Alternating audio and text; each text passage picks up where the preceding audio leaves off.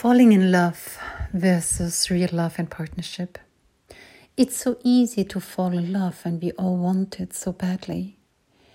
And yet with the corona, I've heard how the divorce rate is going up massively. And I'm really shattered about it.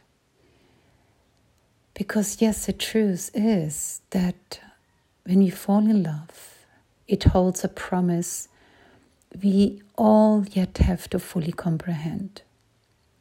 I think intuitively we all know that it somehow holds a key to our expansion because it has the profound capacity to bring out the best and the worst in us.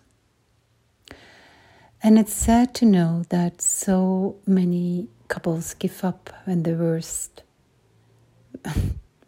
hits us. Like the English say, when the shit hits the fan. But if you have the ability to really stick through that and look behind the story, there's such a huge capacity for healing. When it comes to romance, the most significant misperception we suffer from is the idea that love is a sensation you experience when you think you've met the person of your dreams. But that is not love. That is a mix of chemicals firing off and expectations being met. It's a biological high combined with a psychological idea of what this new relationship could mean for your potential happiness. Neither of those things are really love. Love is something you create, not an emotion that arises out of thin air. Many people fall in love, but few know how to develop it into something that lasts for years and years and years. Attraction arises out of thin air. Love does not. Love is a connection, not an attachment. Love is a gift, not an expectation, not a demand. The emotion you feel immediately when you see someone is what attachment is born of. It is the idea that they can solve all your problems and give you the life you always dreamt of. However, when you assume that love is just a feeling that just happens, you're always at the whim of it, rather than consciously creating it in your life. If you don't believe that love is something you can choose to create, you will be thrown around by your fleeting, shifting emotions for the rest of your life. One day someone will seem perfect for you, and the next you'll think you want to leave the person only because you don't feel the high you think is love anymore. The real reasons to love someone are the ones you discover over time. It's that they are always there for you, that they make you happy, that they are your everyday partner and most trustworthy confidant. Not that they are attractive or they have a great job or seem like the one.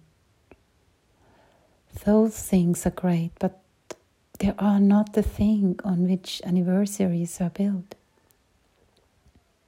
Actually, the more you love someone, the more attractive they become for you. When you really love with someone, you not only begin to think they're more attractive than they are, but you also begin to believe they are more attractive than you are too. It's just a function of evolutionary psychology. But either way, it proves that even attraction can be something you develop over time. Being in love is not a feeling, but instead a consistent display of actions followed by the words and experiences that two people share with each other.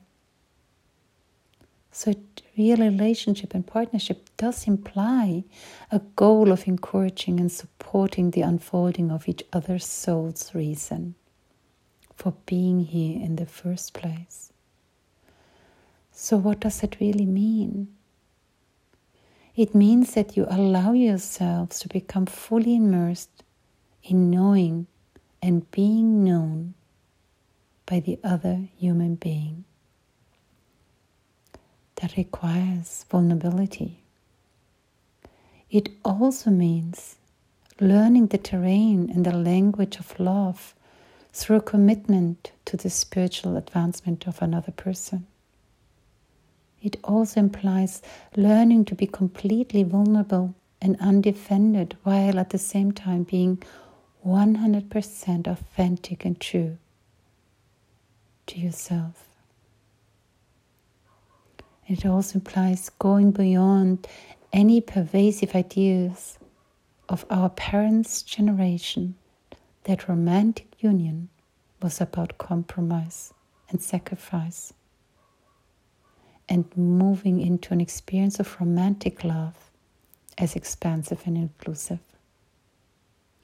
You probably remember Eckhart Tolle's book, and he wrote, "Relationships aren't here to make us happy, for true happiness lies within.